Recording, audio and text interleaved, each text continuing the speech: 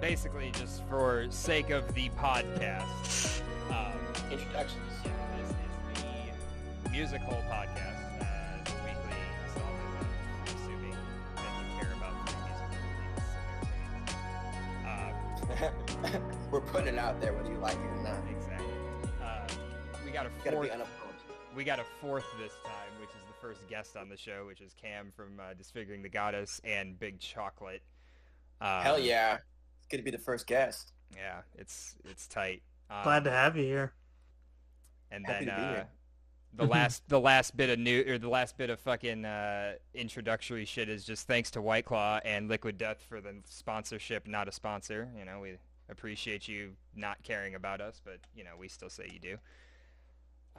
Yeah, I appreciate my sponsor too, Topo Chico. There we go. Please get in contact with me so you can start paying me and sending me flats of Topo Chico. There it is. You should get on the lime Topo Chico game. I think you're running low over there, man. It's big flavor.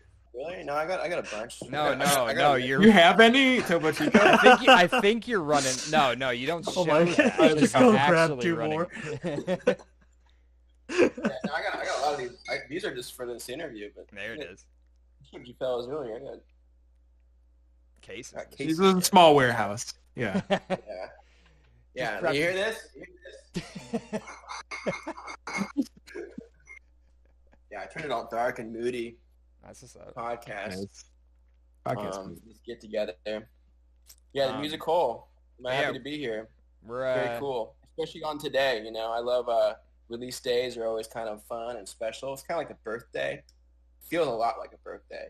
And I don't know if you guys have ever experienced like bad birthdays, but like I've had releases where I just feel shitty like all day, and like it's just like that's just how like a bad birthday feels. It's just like I don't want anyone to talk to me. I don't want to have a party or anything. Where like then some days you have a birthday and you're just like, yeah, it's a great day, you know. Well, so That's you and I talked That's about a good that a one. little bit a few days ago, and I guess that's a good introductory point to talking about Sooth, because we are going to do a bit of a review and a bit of a interview, but we're kind of just going to blend it all together in here. So the first thing I asked you a couple days ago was like saying that I'm assuming you're feeling pretty good about today. Yeah. How are you feeling about Sooth in general, and like just overall, like how's the reception been, that kind of thing? Has it been good? Yeah, I feel great. I mean, it's interesting. Just because like coming off of not really being consistent for a long time, like 2013, I had the double album come out at the end of the year, and that really like was a big impact, and it created a wave for like all 2014, like those two albums were popping off and gaining momentum. And then in 15, I actually I kind of like went through some personal things, and like I moved into isolation. And that's like the real like demise of the consistency is isolation. So I went into isolation, got split with my management and everybody, and I still wrote music. Like I wrote Disfiguring, a pretty sweet album. And I just like didn't release it, just sat on it. And then a couple of years went by, and in 2017 I wrote a song from Caterpillar. Let me find out what song it is. It's like the best one on the album by far. You got favorites? Let's see if we all agree on the favorite. Caterpillar, 'cause we were Don't You talking Want to about Meet Us? that? Song. I knew that's what it Fucking was. rips. That's Yeah. So I wrote that song like into a one go, and I was living in an apartment in LA, and like I finished it, flushed, like the whole process felt like natural and like, yeah, and I was all about like the vibe of the recording and everything. And like I went to go do the vocals and let's bust all this out right now. And then I heard like my roommates who were like a couple girls like talking about some reality TV show through the walls. And I was just like, this is not the place to get into this. Yeah. So I actually got out of that whole situation pretty quickly after that and moved back to Nevada. And I think I wrote some things, like I wrote kind of like the end of the album and like the bonus tracks on the vinyl. And then, I started renting my parents' house with my best friend from Nevada who was living in LA for 10 years prior. So he moved up from LA to live in this house in Minden.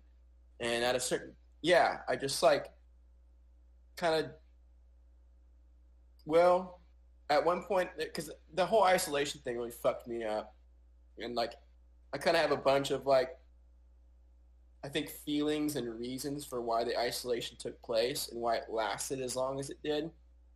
And, like a lot of things in life, it's like, it's not just like one thing. It's kind of like a whole compassing of like who you are and what you're doing and stuff. Like really, I like to call it like 5-dimensional because I think like mind, body, and soul are just 3 of those dimensions. And you kind of need like other things on top of that to like really be like crushing it in life. And when you get to that point, it's really like a groove and a dance. But just like it is for everybody on earth, it's like everything's a daily challenge to like be better than your expectations of who you are and what you think your potential is.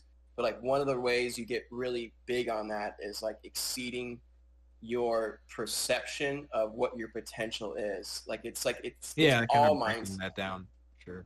Yeah. It's all mindset. Like, thinking one way is like thinking one way, but if you think big, it's like that's how you do big shit, Yeah. So it's like always kind of like think bigger than you actually want to do, and it gets crazy, but you can't do that if you don't have like certain things accounted for, I think 10 minutes into this podcast, I already feel better about my life, That's good. Super inspirational. That's one of the things that really gets me going is like connecting and spreading positivity and, kind of like, I want to say love, but that sounds so hippy dippy, but I think just like, spreading like, just like good stuff and like kind of like helping people out genuinely. That's where the love comes from, is like when I help people out and like try to talk to people about like how to like maximize their potential. It's like I'm really like just showing them love, and to me that just means it's genuine. Mm-hmm. I'm not like trying to like just do this, because I really have like a genuine passion for like connecting and communicating, especially about like positivity. I'm about that energy of like, that's like the pretty much the only way I ever think. Like I'm just like, optimism is just like basically encapsulates my mind. And like this year specifically, I've like really maximized on my positivity and my optimism. And it need to be. So, and so yeah. And everyone likes to say that about this year. It's like the big joke of like, fuck this year. But I'm just like, I don't make any excuses for anything. So it's like, I'm just like, that's not going to be my attitude this year. Like this is going to be like the best year of my life. And like, honestly, it's been one of the best years of my life, like straight up, hands down. Like I've just like really turned a lot of corners that I've been like chasing for in the past few years of like getting those first 3 Ds down, the mind, body, and soul. I mean, like I said, all this is a daily challenge. Like, no one like makes it and then you're good. It's like To make it, you have to make it every day, and that's like part of the human existence. That's like part of like what this is all about. It's like, every single person is faced with like these, you can't even like fathom the challenges other people are going through, because like think about yourself, like think about how complicated just your whole existence is, of like your inner voice, your ego, like the whole way of like how you communicate with yourself. Like think about how complicated that is, and then just think about how that's literally everyone else's life too. And like it's crazy that like, you know, people act like it's so simple. I mean, like the having a positive mindset, I think, is simple, but like, you know, acting like everything isn't a daily challenge and that like life is easy is like silly to me. It's like, yeah, you can definitely like get on the slope of momentum and start crushing it in life, and like you have this like attitude where it's just like let's do it. But like that whole like let's do it thing is like you're literally like bashing adversity. Mhm. You know, you're just like, you know, let's cut this tree down. You know what I mean? Let's cross this river. Like that.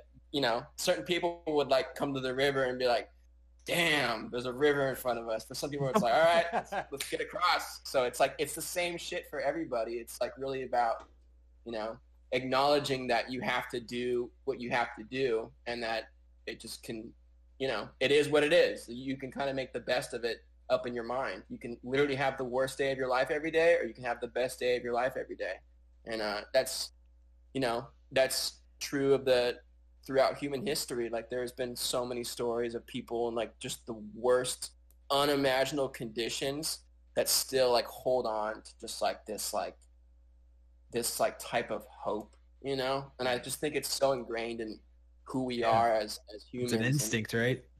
It is, you know, and Self-preservation. that's why we're still around today, and that's why we Yeah. have everything we have. It's just because like we've been just constantly building and building on it, but without getting too deep into any of that, kind of back to the progression. I'm out here just about to. So how did that make the yeah. album? Yeah, I'm about Well, to. I'm sitting here about to cry, like feeling like, damn, I got new. I feel Starting like out the podcast lighthearted, man. Yeah. Yeah. No, I'm not messing around. That's what's up. I do this. You know, this is what I'm about. Hell yeah. But you know, I was about this early on. Like I was quickly, like when I came into my own as a young man, like a teenager, like one of the things that was inherent about me is I was very positive, and I had like a kind of an infectious, friendly energy about that. And I would apply it selectively to things that perked my interest. And people was one of those things, but it wasn't like a social clout thing. Like in high school, I was really, really popular, but I never like went to parties. I never like hung out with people at lunch. I never did anything after school, like extracurriculum wise. But like when I was in like the school hours, I was like super easygoing and friends with everybody, really outgoing socially. Like I was friends with everybody. I won homecoming king, but like this is a good example. I won homecoming king, but I didn't go to the dance. You know? So that's like me in a nutshell.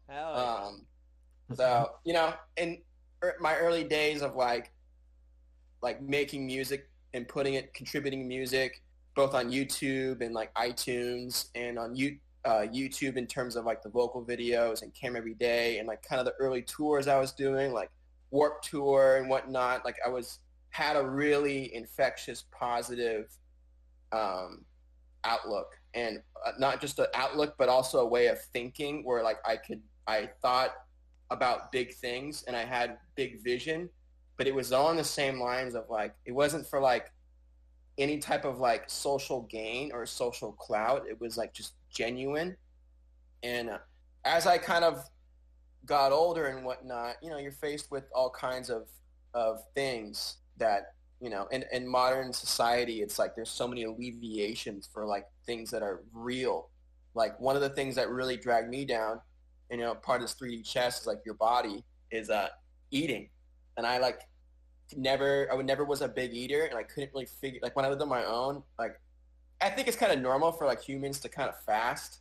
So like I was a big, like I didn't eat till like 4 or 5 in the afternoon a lot. Like my first roommate was like, you know, 7, 8 years older than me, maybe 9 years older than me. And she was always like, you know, bringing food up to my studio, like, you got to eat. And I'm like, I feel good, because I was like going. And, you know, when you're 21, 22, it's like you can kind of do that. But when you get a little older, it's like you really start paying the price for it.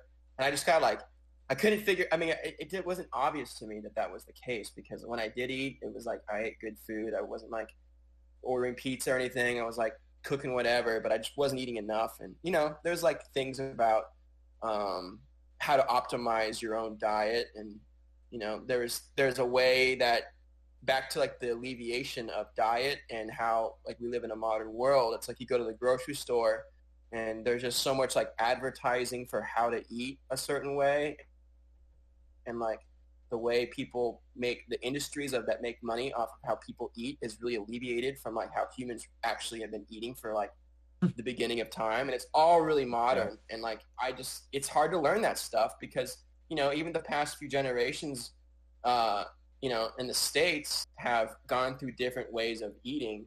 Like canned goods like changed the way Americans ate for a generation. And like like margarine and stuff like that, those are like generational updates to like how humans are eating. But it's it's a kind of a commercial, like you're feeding a big population of people in like kind of this like commercial consumer way, and a lot of it obviously does not have people's best interest at heart. It's like as long as people are eating, that's fine. But like it's just, that's a whole nother thing. But essentially I just was like I had to learn about how to optimize my physical health, and doing that through eating was like huge. And I just got down this big rabbit hole of like how I should be eating and stuff, and it was working out for me. Like I was making progress like every day I felt better. So there was a minute where all I did was focused on eating all day long and writing death metal for Disfiguring the Goddess, and that was like that Caterpillar album. Like lyrically, that album is like the longest album ever. Like I think the best part of that album is the lyrics. Like they're just like the songs get so long, and like they're just like the lyrics on that album are fucking dope. So I was like really in like this like weird place where it was like it was freezing. It was winter in Nevada, and I was like eating like just like farm animals basically. Like I was like drinking a lot of milk, eating a lot of eggs, and eating steaks and like eating liver and stuff, and like sitting out in the sun and getting like sun all the time for vitamin D, and then just like making death metal. And like I just was in this like this zone. It was super isolated though. Like I had no connection or care about anything. I just was doing my thing.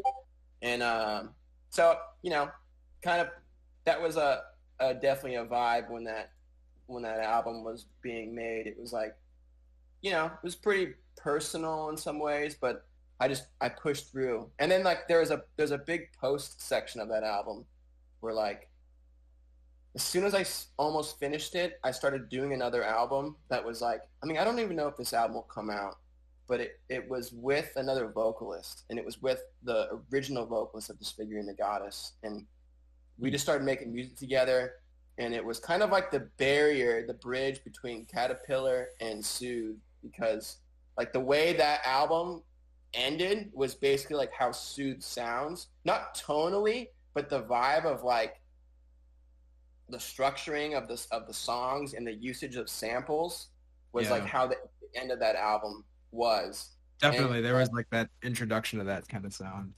Yeah. So, the beginning of that album with I think we were calling it Age of the Seraphim. I still have it on my computer, but it's like mix-wise, it's kind of a nightmare, and I don't really like to spend too much time with that shit because I just feel like it sucks. Like if you spend too much time mixing stuff and trying to make things sound good, it just is like mixing sounds worse and it's a waste of time. So like I've jacked up that album like a bunch of times. So I'm actually kind of fearful that it will ever sound good.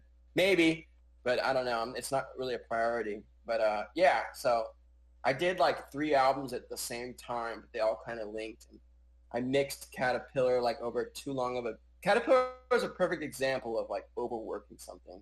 Like it just is like, there's definitely a vision and a vibe for it, and it just got overworked. And I think that overworkedness really overshadows like, the vibe, because the vibe is a delicate thing to do. And that's why I think doing things fast is always going to be best, because you have this like energy and flow state where like the magic happens when you're in it.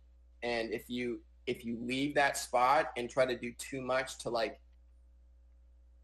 expand or improve on that, you're literally just ruining it. So it's like if it's not amazing or you didn't get to like run the whole race with that, mojo when you're running it, it's like just give it a rest. So, it's a good learning process for sure. And, it is what it is. I finished it, got it out. So I'm stoked on that. But I'll tell you what, like, I don't know when that album came out, like December 18th or 12th. Yeah. Sometime last year, that was not a good birthday. I was not. That was a weird day. I knew that one was gonna feel weird, and it did. And I'm actually a little surprised it's still. I saw a lot of mentions of it today, which makes sense. But I'm like, man, I'm gonna have to put out a couple more albums before people really get the fuck over it. But I get it. Like, the catalog of Disfiguring is cool, and I think people really were like, yeah, Cameron's legit. He'll make good music. Like, I love this. I can get behind this guy. And, you definitely can, because I have a lot to give going on out. But I get how I didn't, carry that volley of, I kind of, let the ball drop when the ball was, everyone was like, yeah! And I just kind of, unplugged the music for a minute. So I get how that's definitely a foul. But, I always kind of just assumed that you were getting tired of the sound and you wanted to just kind of explore your own thing. So I was just like, yeah, well, maybe he'll never come back to it. Maybe he will. And it was a really pleasant surprise when you did. Yeah. When I did what? Caterpillar and music, And so that was one of the things I wanted to kind of ask you about was how was your did you actually write that chronologically, how you released it, the Caterpillar? You said everything was kind of one big writing session. Yeah. Was it kind of chronologically how you released it too? Not really. Like I said, I started it in 2017 and finished it in the beginning of 2019, and then released it at the end of 2019. But I've done that Deprive. I wrote a year before I finished it. I wrote it instrumentally and then did the vocals and post-production and then released it. But right after I finished, the Black Earth Child, I think, was the only album that I had a specific period of time and did it all right then and got it out. Usually they I had a press release and everything, yeah. Yeah, even now I have the next album is the album from 2015. It's really fucking good. It's when you guys hear it, it'll sound like more of a follow-up to Black Earth Child than any of the other things I've done lately. And it's the way I'm coming back to it, I think it'll fit in the it'll be it'll come out next year, but it'll be chronologically in its place, I think, for a reason. And it's just getting that going. And I have some pre-production for the follow-up to wherever I'm at right now, a new album. I have some pre-production for that, and I wish I had more, but there's just been so much going on, and I kind of like to be in this excited, motivated state to do Disfiguring, because we're talking about with having that magical moment where you're just super focused and everything. It's I like to bust it out quickly, so it's if I feel I'm not going to get into it for if I'm not going to spend the next 2 weeks all in, I probably will hold off. But I have I kind of saw a little bit into that album, or I'm all right, that's in there. So I think the future of the project will be it'll be in lines, I think, of the actual fruition that I think people anticipate. But I think one of the things that's about the project is it's really hard to anticipate. Kind of being experimental with it is, I really feel is the nature of the beast. I think it's funny when people are this is not this. It's well, every album is I have a kind of a totally different mindset and goal and kind of a vibe I'm running with each album.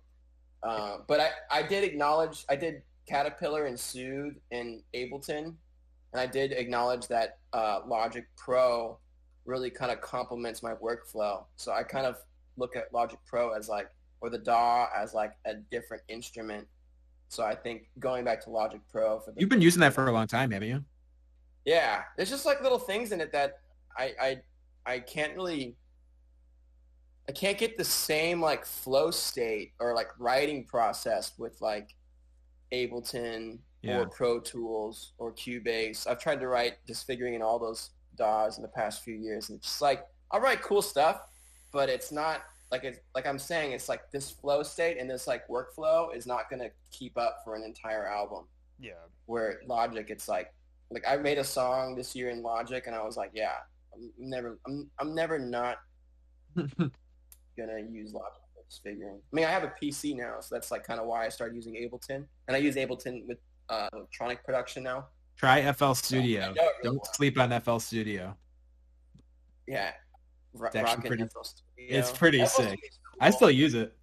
Yeah, no, a lot of producers use FL Studio. It's a huge production thing. See, that's the thing. It's like it is a DAW, but it's more so a producing program where like, you know, Logic, you can record. And, it's definitely more recording friendly. Yeah, like everyone who makes shit in Fruity Loops, like all like the rap world where they make like tons of beats all in Fruity Loops, they're all mixing it down in Pro Tools, and they're not mixing it down. The people who made the beat, like, you know, they send it to an engineer and puts it in Pro Tools. So it's like they're doing all the engineering and like, you know, an engineering driven DAW. So Logic is just the perfect blend of like, it has all the engineering aspects that I crave when I write metal, but it has all like these like fun production tools that I crave for creativity. But it has to be at the same time. Like I do it all simultaneously. If I have to do things in these like layers or different periods or different programs, it's like it's not going to get the same thing. It's just like, you know, if you're making a song or whatever, and your project crashes and you lose everything you did, it's like you're never ever gonna remake what you just did, because that's like that moment. Never get the momentum back at all. Yeah, how do you like get your? Oh, sorry. I just wanted. I mean, I wanted to bring up back to what you said earlier a little bit ago about the thing you said that stuck out most was how when people try to pin Disfiguring as like this or that, and we actually had talked about it right before you came in, and that kind of segues into a bit of talking about Sooth as like a review per se. But like Bijan, I know you said that pretty heavily with how like this doesn't feel like a Disfiguring album in the same way that like Sleeper felt. Like Sleeper felt very slammy, very just old school death metal slam type shit, and then we were talking about how that kind of like the vibe you're going with now with Sooth kind of started peeking its head in during like Deprived Black Earth Child, but then really came to fruition in Caterpillar, and then really like showed up this like it's not even a slam album. It's not even a like we were trying to pin it as what it is. It's not any genre. Like Sooth is so like unique in that aspect. And Bijan, you had something about like just the transition of everything you were talking about. Yeah, it's like to me the album just like it flows extremely perfect. So like you put it on, and then like from start to finish it kind of like you get this like nice whole like picture of everything, and it's like a story, like every single thing. But also like it has this weird like production like element too, where it's like you're kind of getting thrown into like a wood chipper, but like also a tornado is happening at the same time as well. There's so many layers that are just like bouncing around. And like the first time that I actually listened to the album, I was in a car and I was just like, what the fuck is going on? Yeah. Like everything was just bouncing everywhere. And then like as I like started listening to it like through headphones, I was like, all right, I get a lot more what's going on now. But it was really good. Thanks. I think the album has some really excellent points of continuity to it. I think the fact that it's so short really helps it out because you can listen to it multiple times quicker. And like when you were saying that, I was like taking a minute and thinking about, man, I wish I could hear it for the first time, because like I have a different perspective on it, kind of pushing it along from the beginning, and I know it like really went into like the workflow of it, and it was very simple and very quick. Like I had days where I wrote like two or three songs at once. I think I wrote the whole thing in like maybe like a week and a half. Mm-hmm. Wow.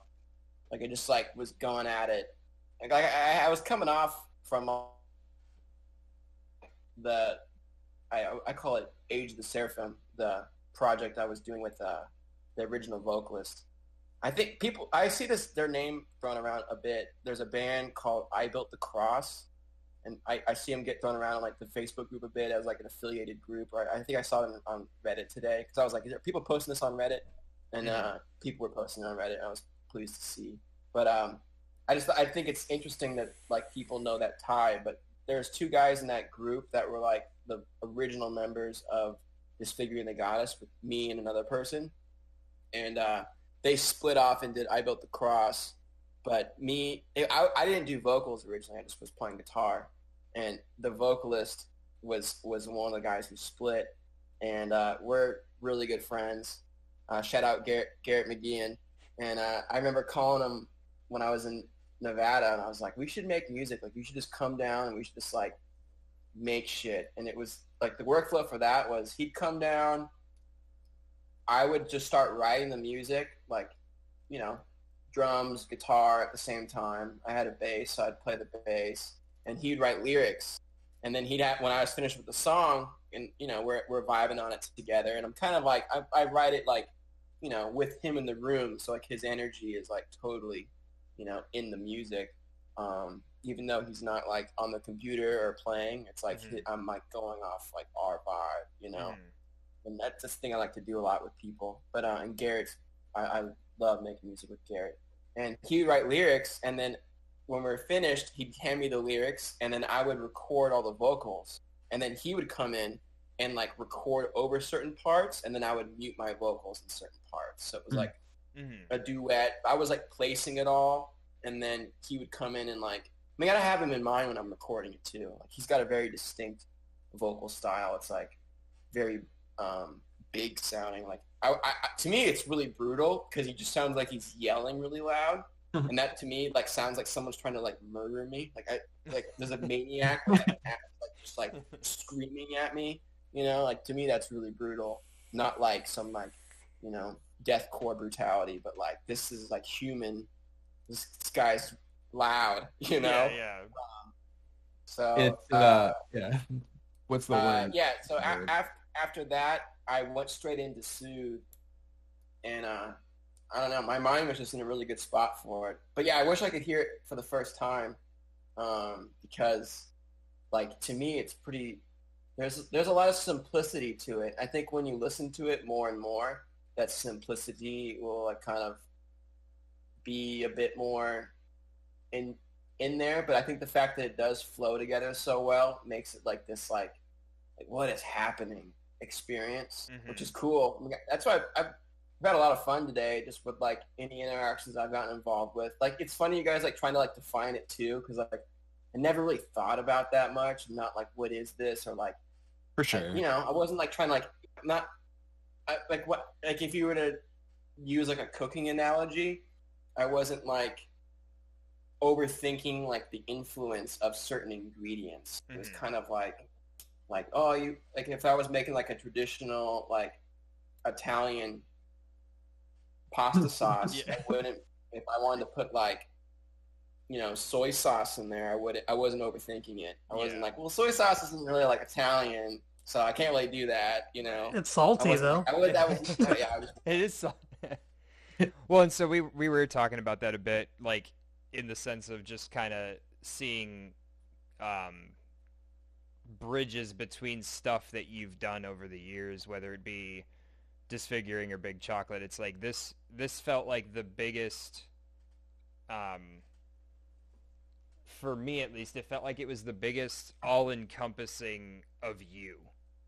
Like Sooth felt like you, as like both Disfiguring and Big Chocolate, and as just like a person that you've shown yourself to be like through the internet and stuff, like Sooth just felt like a reflection of you in all ways, which was really fucking cool to see. Yeah, I like that. I mean, to me, it's really groovy. Mm-hmm. Like, you can kind of like, there's like some breakdowns and stuff that have a little bit of silence, and like some of the transitions in between tracks are a little like ambient, like transitions. But for the most part, like when that thing is going, you can just like, oh yeah, you can have the same like tempo about your movement and keep it the whole song.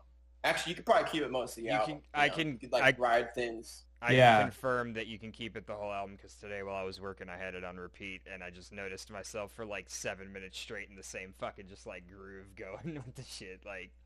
And it like it seems to kind of show up in, maybe I'm just hearing this in my head, but like in different parts of the album, like maybe the first couple songs has like a groove that shows up again in like the last couple, like in Flattery. I remember there's like this kind of bouncy groove that like reminds me of something that you hear early on in the album. And so like it just overall, it has the whole thing has like a really concise sound, while also like it doesn't limit itself, because you have like a way to kind of get some experimentation out there through like the sampling, through the vocal samples and stuff.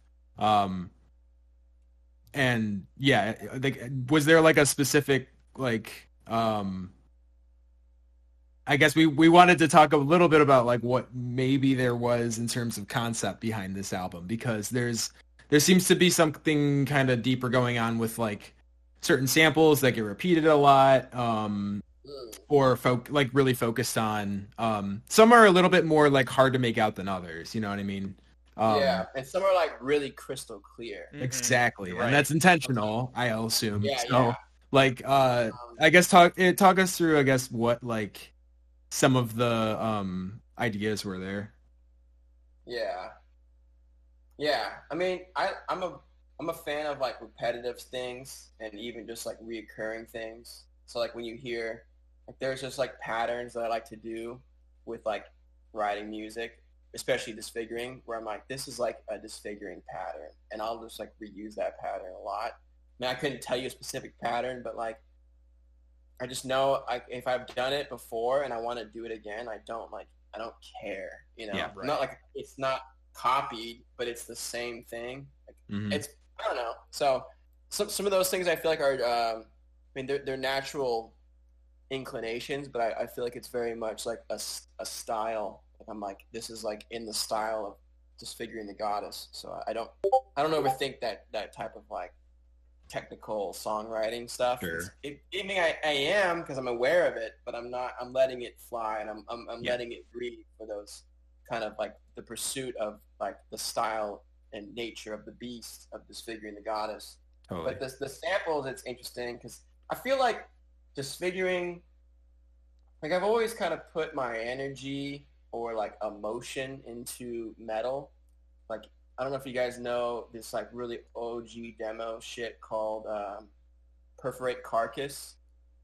It's like the very first time I did like a solo metal project. And there's like a lot of, to me, I can feel the emotion in it, because I remember like what I was kind of going through at the time. Not that it was like all that, but just like, you know, like teenage moods or whatever. And I remember like making music that like made me feel good, and like kind of like even now when I listen to it, it like really takes me back to like that time. And you know, there's a Deprive is actually from that album. I re-recorded that track from Perforate Carcass on Deprive, and then called the album Deprive. So it's exactly the same song. I think on the YouTube video and on the physical CD, like there's a bonus track at the end of the album that's the OG Deprive. It's kind of sick. Nice. But so I've always tried to like, you know, incorporate myself just kind of naturally, you know. And I feel like as I've gotten older, like Disfiguring was kind of more like a sci-fi horror, you know, just like anything cool I was thinking about. I mean, there's like moods I would put into it, but like lyrically it was like kind of like whatever, you know. I mean, I have got like, there's cool lyrics on all all my albums, I feel, but some of them, and I like it too because you can't tell like what I'm really talking about or really going for, but that's kind of nice for me, like artistically to kind of put into it. It's like a weird avant-garde poetry of like, does it make sense? Or like, I might have like a whole album and one part might be personal and like you would not know it. And maybe the lyrics, the way they actually read, you would never like tell it was like from that point. Mm-hmm. So I've always enjoyed the lyrical process. But Caterpillar, I kind of like used it more expressively where I was like really kind of like I still was writing a lot of like fantasy concepts and things that didn't really make sense that I just thought were cool, but I was like wrapping in all this weird other stuff to it. And on Sooth, it was even more so.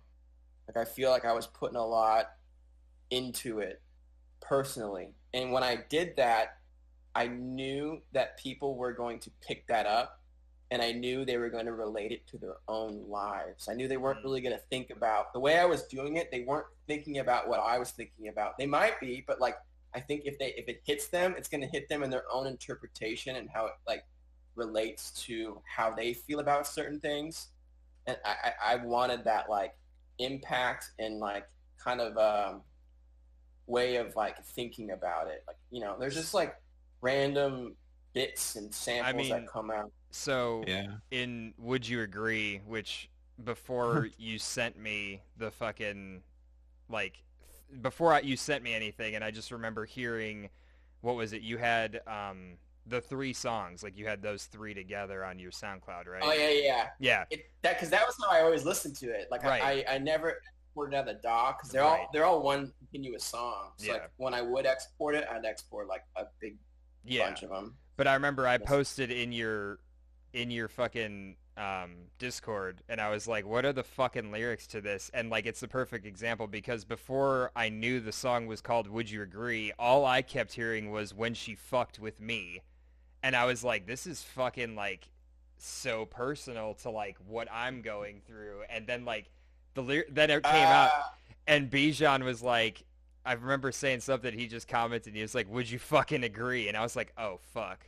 That's what the song is called. That's what the lyrics are. Oh shit, I heard it the way I wanted to hear it. Like that's tight though. Well, yeah, totally. I've actually debated releasing the lyrics to this or not because they're like, I like that interpretation and like on Would You Agree specifically, I think I throw around different variations of things that sound very similar, but like the lyrics I'm actually reading from, I think they'll say different things that will have like a different like tint to it. And I think I'm saying it differently, but I'm saying different words.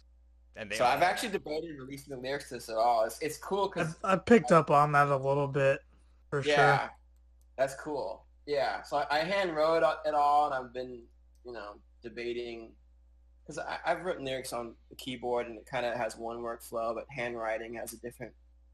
Like I just write differently, and also like based off the size of the paper, I'll write a different style song.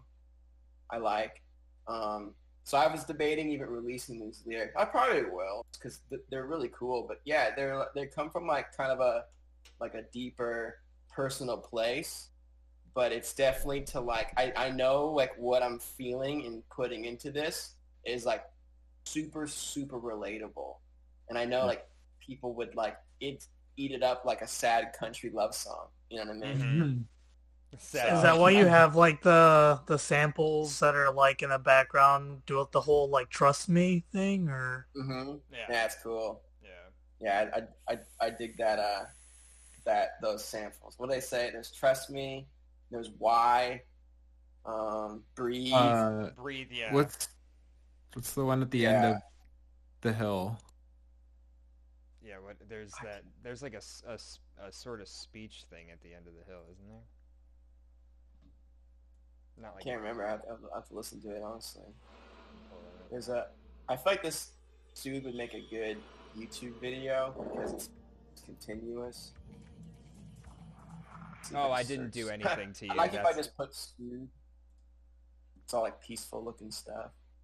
Yeah, we were wondering about that too. Like I guess the the aesthetic is just so different from like all the Toshihiro Ogawa stuff, and like Mm-hmm. it was super unexpected. Like when Matt sent me when you had shared the pre-release, like I was like, this is really the cover? That's like it's just so different. But like Yeah. you've been through a couple more times, and it makes sense to like the vibe, what the like it just like you said, it kind of leaves things open to interpretation in a way. It's a little ambiguous, but it's like You see Totally. things, the but colors, the shapes, yeah. yeah. Totally. Yeah. I feel like the logo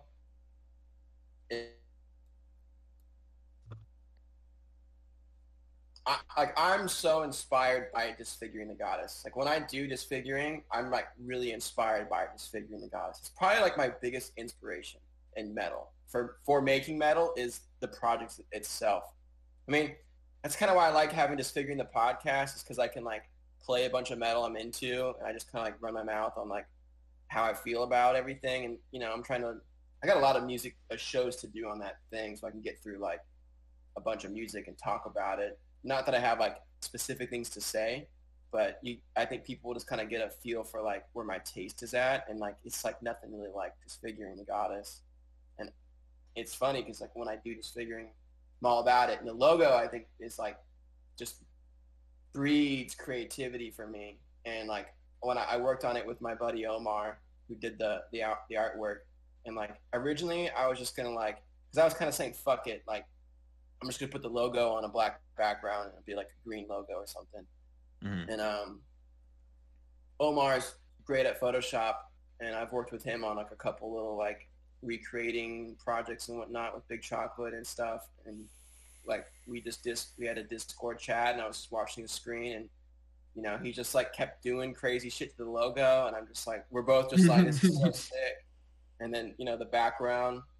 It's a forest, right? Yeah. Originally, I wanted like a jungly forest vibe to it, and I was just like kind of put that out there. So we like found an image that was actually like one of the images that I like had as like a kind of a vibe for inspiration, not just for the music, but like post the music. But like after I did the music, I was like, I kind of want stuff like this. And that's kind of how I'd work with Toshi as well. Is like I would get like a bunch of pictures that I liked, and I was like, like kind of like this, kind of like that, and then just let him do his thing.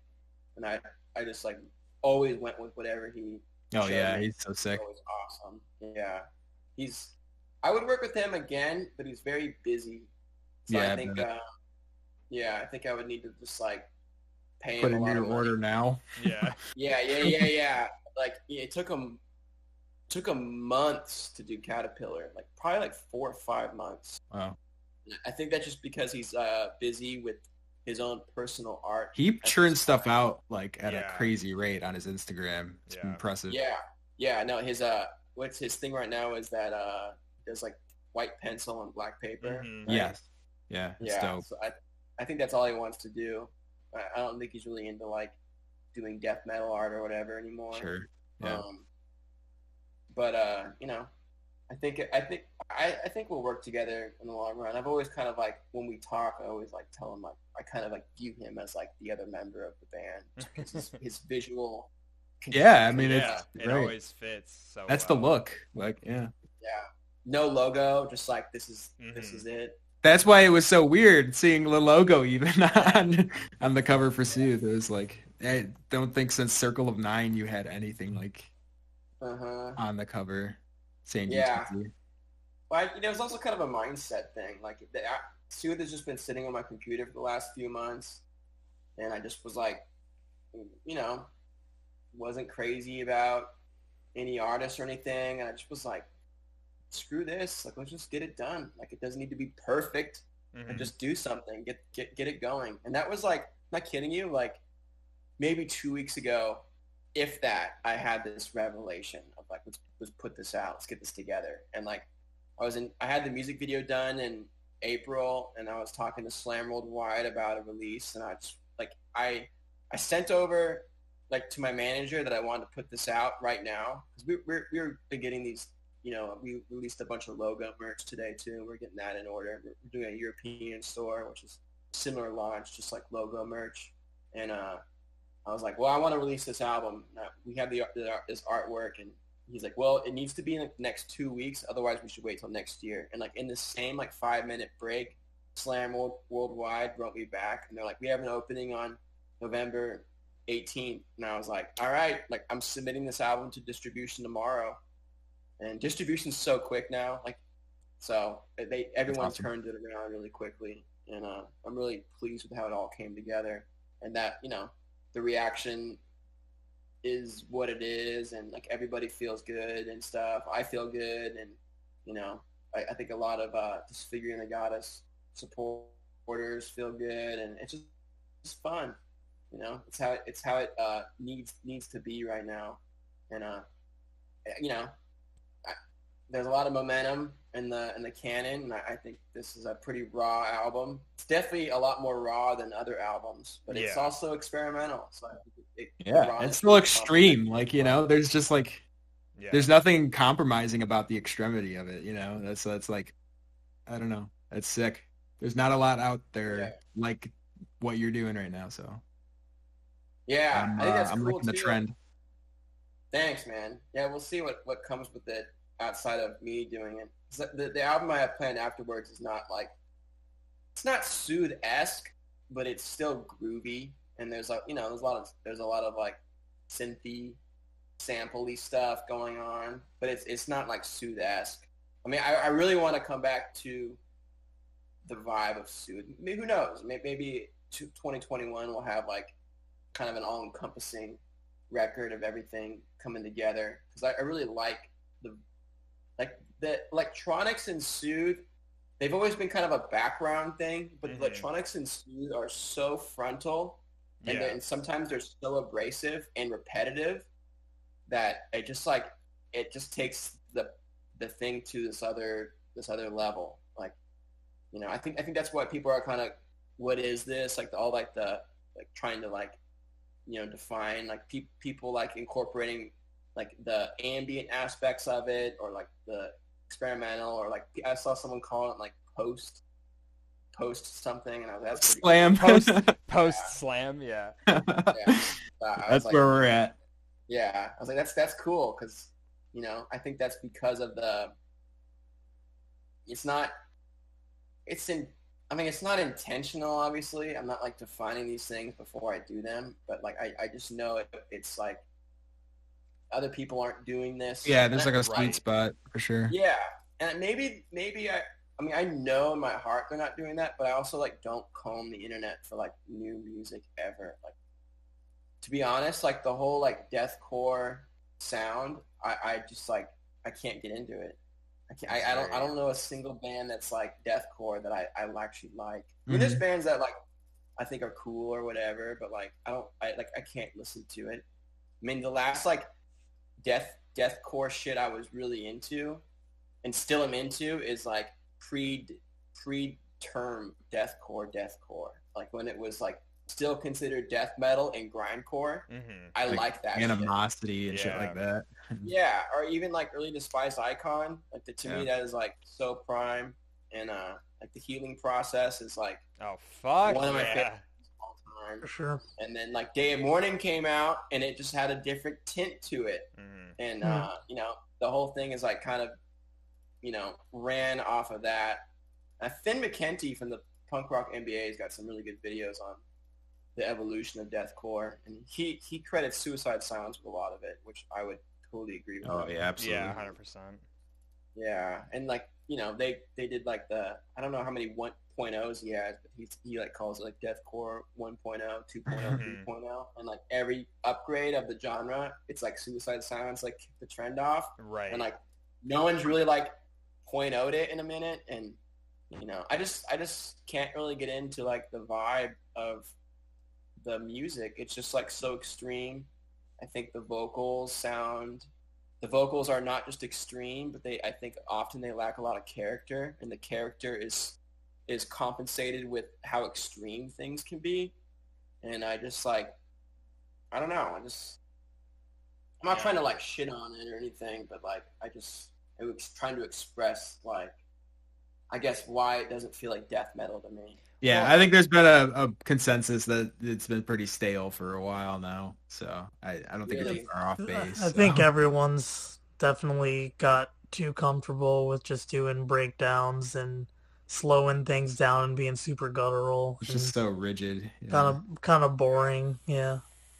Yeah, like it's the vocals to me, they don't sound like brutal to me. Like, Defeated Sanity they had a really cool term they were using with not their recent album, but the album before that, because it had the two sounds on it, and one of them was like metal, and one of them was like, brutal death metal. Mhm. And they were like, they called it caveman brutality, and I'm like, oh, that's just like Neanderthal. well, I just, yeah, I don't think the deathcore shit is like, it doesn't sound. Obviously the word is like brutal, but it just doesn't, like, I don't feel like I'm like, I don't know. But well, you know and what you band? you look at bands What's that are, you look at bands now that are doing like the bridge between like beatdown and hardcore and death metal, and you've got like you got bands like Traitors and fucking, I mean, even more on the extreme death metal of like Infant Annihilator and that kind of shit. But it's like I like these bands a lot, but at the same time, it's like how many. The thing that makes a band like Traitors sound different is simply because that dude's vocal delivery is so weird in comparison to every other 101 beatdown band. Like, Yeah, vocalists can make or break in that genre for sure. right. Yeah, I think I like Traders. Yeah, Traitors are fucking. They're fun. Yeah. They're just a fun like. Oh, I'm pissed off. Let me listen to this guy make some weird ass like puke sounding screams. One band that still releases music that I really fuck with is Beneath the Massacre. Yeah, they had a new record. Their new record was sick. They're so good. So good. Like, that guy's vocals, like, that is brutal to me. Like, that guy just sounds so deep and so big, and there's no, like, technique to make it deeper or bigger. It's just like that dude is just, like, just trying to get as low as he can without, like, but still, like, project, I feel like the whole technique of, like, I guess they call it, like, tunnel throating or something, where, like, they shape their tongue in a way. Yeah. I think that's totally destroyed. Like, I don't know. Like, I've obviously have used that sound a lot, but now, like, I like, it's funny because I do it sometimes as, like, a natural way to, like, produce tone and to write. But after becoming more aware of, like, that's what I didn't like about deathcore, I was like, I need to contribute this less, because I do a bunch of different techniques with the vocals. Like, I feel like I've got a pretty interesting range. We were talking about your highs earlier as being some fucking. Your highs are some wild shit. Like. Yeah, I need to do them more. Yeah. Hell yeah. There we go. I don't think Sooth has any high vocals. I don't remember Sooth having high vocals. There was a moment One in. point. Yeah. Yeah, what was it? The first or second song? So there is some highs. Yeah, there are some. You threw a high. Was it in Sooth or was it in Machine Controlling? It was one of those. Oh yeah, you're right. It was Machine Controlling. Yeah. I think I meant more highs. Like, I think I finished the album and I was like, now I'll just do all the high vocals. And I just never did it. I think that was like a weird spot for me too, because I've told like Matt and Jay so many times, like Caterpillar was like to me like one of the times where I felt like you did the most they've ever done on vocals. So I kind of almost expected that a little bit when like opening this up and just trying to listen to it, and I was like, oh man, he's back to just the normal. But no, it's all good. But yeah, I almost kind of expected more highs and lows and weird stuff. That's really nice to hear, because I thought the vocal performances on Caterpillar were like really fucking good. And I was like, well, if people don't like the record, at least they'll be like, the vocals were sick. But I never even heard that, So I was like, whatever. Like, not that I was like, looking to hear anything specifically, but I just like my personal opinion were like the vocals on that album were sick. And a lot of high vocals. that always blew my mind because I saw a lot of, you know, like whether it be on Sputnik or just in like YouTube comments and shit like that. Like I saw a lot more hate towards Caterpillar than pretty much anything else you'd put out, and Yeah. I was Well, I think wondering also, if it was like what's the that? Yeah, experiment. go I on. was wondering if it was like the experimentation of it, where it wasn't again like that was probably the first thing you put out, where it wasn't just like pure like I mean I give of course like Black Earth Child and Deprive had like the ambience to it, but it was still like pretty straightforward slam guttural Mhm. like beat the shit Yeah. out of someone, and then Caterpillar had a lot of experimentation on it, and Yeah, Caterpillar to me is more metal. Like it has mhm, like Yeah. the riffs like really run on for a long time. I feel like Caterpillar is like really, really Morbid Angel influenced. I see You that. know, like and I like Yeah. can see that. sometimes like Definitely yeah, see that. like a kind of a that kind of era. I guess you could even say like Pantera about just like how things like just how some things are like played, just like that's it. Like Yeah, they don't you just want to riff do out. Yeah. that one note? And I just think it's just the way it's played and just Fucking like the don't you want to tempo. meet us being literally just an open is it just an open note like pattern the whole fucking song? Like Yeah, it's it's not so somewhere on there. it's so tight. Like it's just a groove for fucking like 3 minutes of just open note. Yeah, and I think another reason that album kind of has that like shadow is a good way to put it is just the status of like the internet culture. Like Mhm. putting like 2013 and 14 was just a lot like brighter and better times to be online, and like now it's like everybody's online and everybody just talks shit all the time, and like everyone just is like there's never been more consumers on the internet, but like a lot of the consumers are also like in comments and shit, and it's just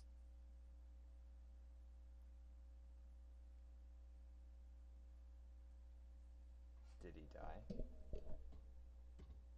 Oh no. No, did we lose Cam? Oh no.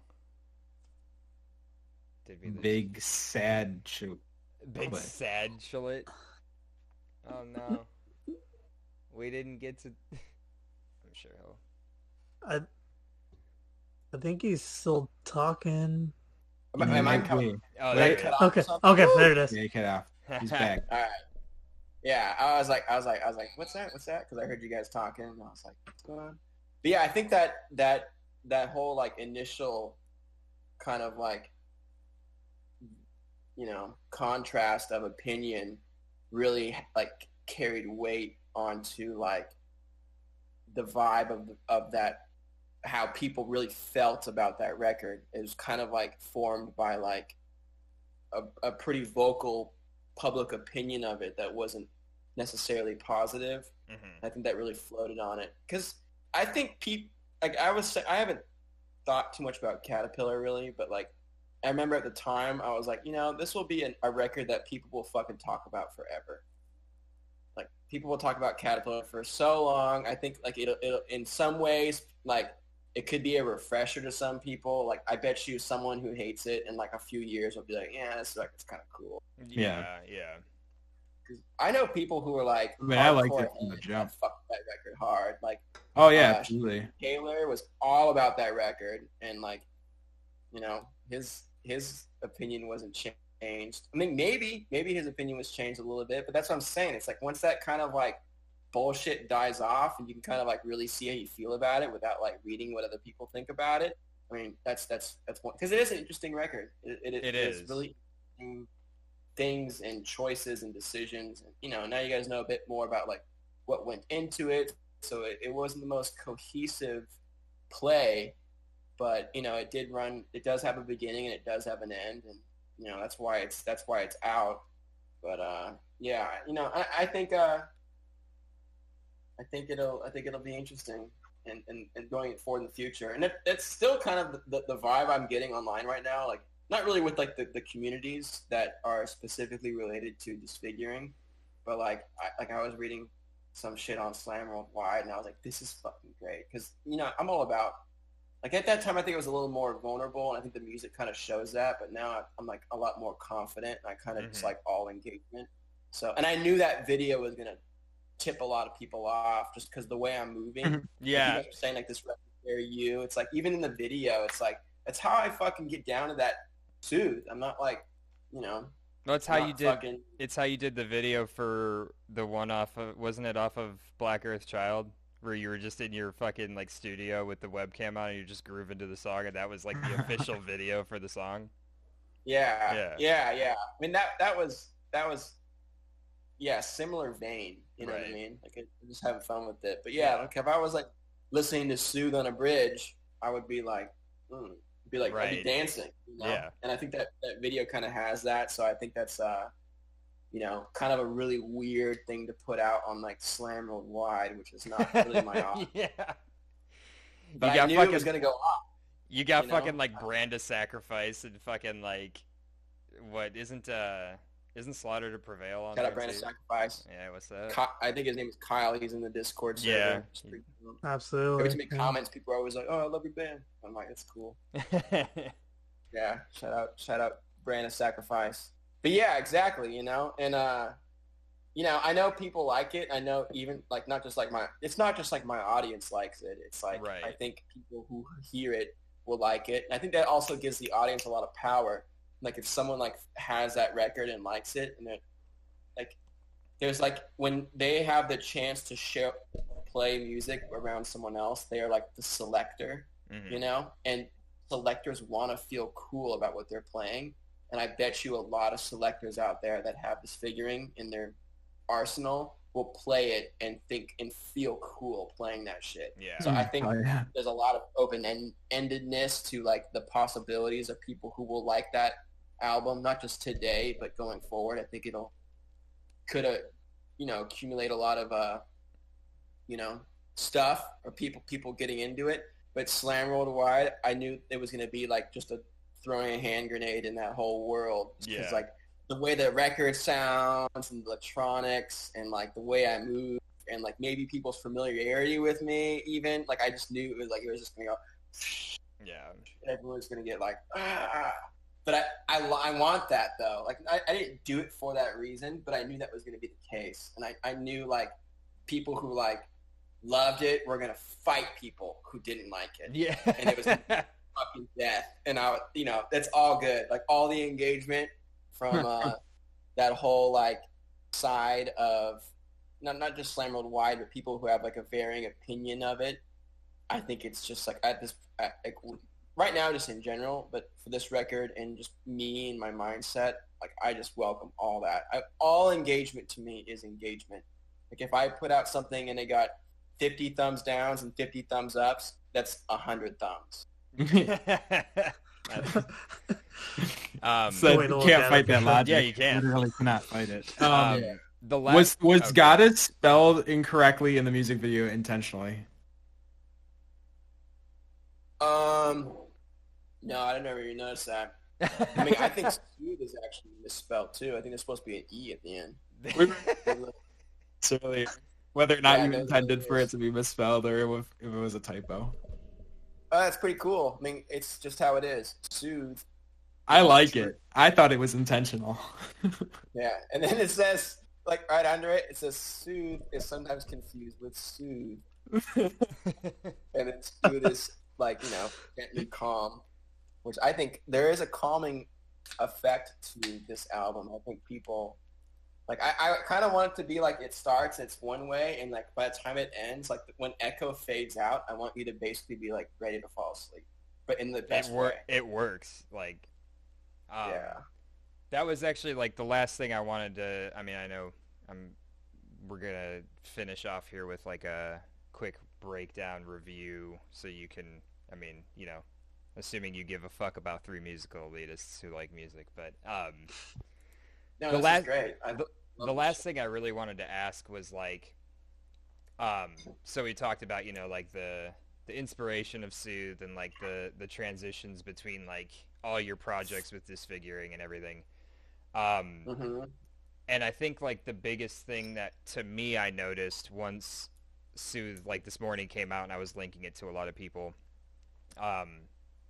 my brother. You're the selector. You were the selector, and you were feeling cool. Yeah, I was like, this shit bangs. But I was Yeah. sending it to a lot of people who like know you only as Big Chocolate and don't know like the Disfiguring side, who are really like, people that are really into EDM and house and all that shit. And I was like, so have you ever heard of Disfiguring?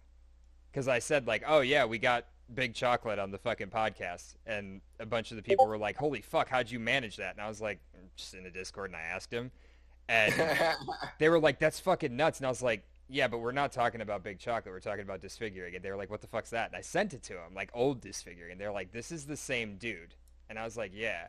And I sent these people Sooth when it dropped, and I was like, listen to this and tell me, like, even if you don't like heavy music, you don't like, brutality and shit like that, like, you can hear, like, the Big Chocolate-esque things going on in this album. And one of the biggest things I noticed, like, and maybe it was completely unintentional and I'm completely overanalyzing it, but, like, in one of the songs, I heard the same fucking birds that you had on the Clean EP, which was like my favorite thing you did as Big Chocolate, and I was like, he's fucking bridging so much shit between Disfiguring and Big Chocolate here, where it's almost like, again, like an all-encompassing thing of you as a musician.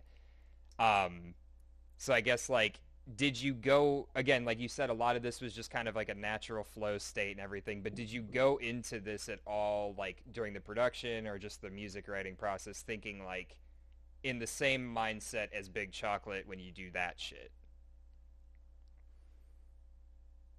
Okay. I will say that this record 100% has the most, like, pull from things I know about from producing, Big Chocolate music. Like the tempo of the album Yeah. is, I think, one thing. Like the structuring of things, I think, is one thing. Like it follows more like I don't want to say club, but like almost like a contemporary poppy thing of, like, it's just like it's on this, like, grid, and it stays on this grid. But I always felt like that worked for Disfiguring, because Disfiguring always had a very, like, mechanical power thing to it, where, like, I just felt like it was a machine, like the core thing of it. But yeah, this whole album is, like, basically at a tempo that I think is really would complement really well with, like, dubstep and stuff. I think it's very much in line with, like, the groove, and, like, if you dance to Sooth and then muted your dance and then played dubstep instead, it would be the same. Right. So what you're saying is your next music video for Big Chocolate's just going to be the music video you just released with different music over it. That would be great. That's a actually funny idea. That would be all right. So if that does happen, we know we started it. We started the idea for the new Big Chocolate video. Started here. But one thing I wanted to add about that is, like, in Austin, a lot of my friends here are all through DJing and all through, my experience in music. Shout out to Crisley and company. But there is some people, like, in his gang that, like, definitely know and like Disfiguring. Like a couple people specifically are, like, Disfiguring the Goddess fans. And, like, when they found out I lived here, they were, like, freaking the fuck out, Not in a weird way, like, but just, like, they were like, what the fuck? Like, what is up with that?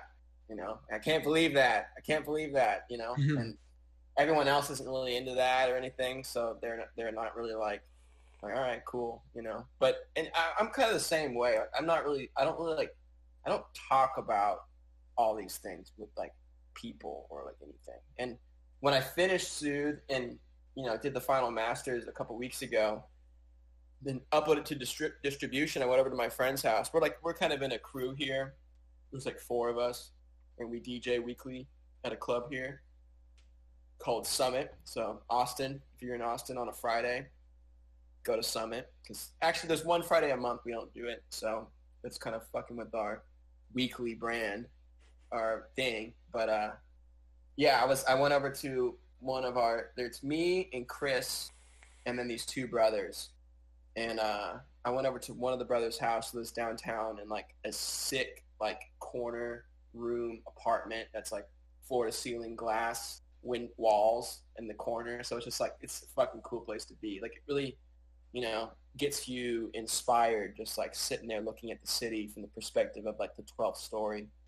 And we were all going to go to see comedy. We actually all went and saw Joe Rogan, which is pretty fucking cool.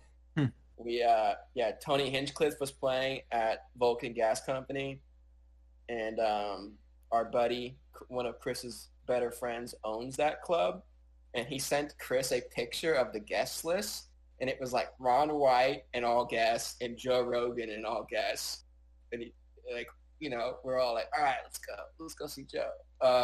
Chris Crisley's really into Joe Rogan, and everyone listens to Joe, so we all went, checked it out. It was actually cool. Like I was really starstruck by seeing Ron White, but like seeing Joe Rogan, it felt very normal. I was like, there's Joe Rogan. It didn't feel like a weird, like, oh my God, it's fucking Joe Rogan. But like his vibe was like very real feeling. And just side note, his comedy was so fucking funny. Like I've never been like a big Joe Rogan's comedy fan, but he was hilarious. He was super fucking funny. He had a ton of balls.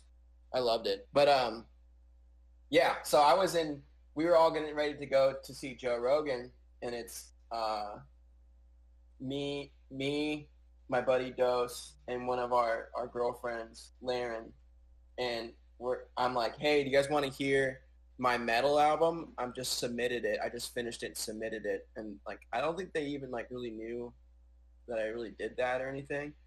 And I started just playing it, and like it's groovy. So I'm kind of on one because I just got it out and on it, and like I'm in that I'm just living it. Like it's making distribution. It's coming out soon. I'm just feeling good, and so I was playing it on the speaker, and I'm just like kind of grooving with it and like talking to Laren about it, and we're just like listening to it together and kind of discuss. Dose is like running around trying to get ready. He has like 2 rooms there, and he's just like in both closets, like putting clothes on. Like, let's get out of here. We're gonna be late. I remember it feeling really well, and she's not someone who like listens to metal or anything, and she kind of like said that while we were listening to it. But I was like, but we're vibing off of it. Like it's like, it's like we're definitely like getting it. Like and that's kind of I think too is like. With genres and like everything, it's like I get like it's heavy music, and I know the palette of how you can get down that rabbit hole with heavy music, and how like it's like eating food or drinking wine. It's like the first time you hear heavy music does not feel like when you're into it. Just like the first time you try wine is like not the same feeling as like when you've had like 100 different types of wine before. Mm-hmm. It's like just a totally different spot. So I get that. So she was kind of like saying that, but I'm like, yeah, but it's good wine. Like you could tell, and it's not just like it was good metal or something. It's just like it's music. It's just music. Right. And she was like, is this a new thing you're doing, or have you always done that? I'm just like, I've always done that. So I didn't even really get into it. It's very interesting how like.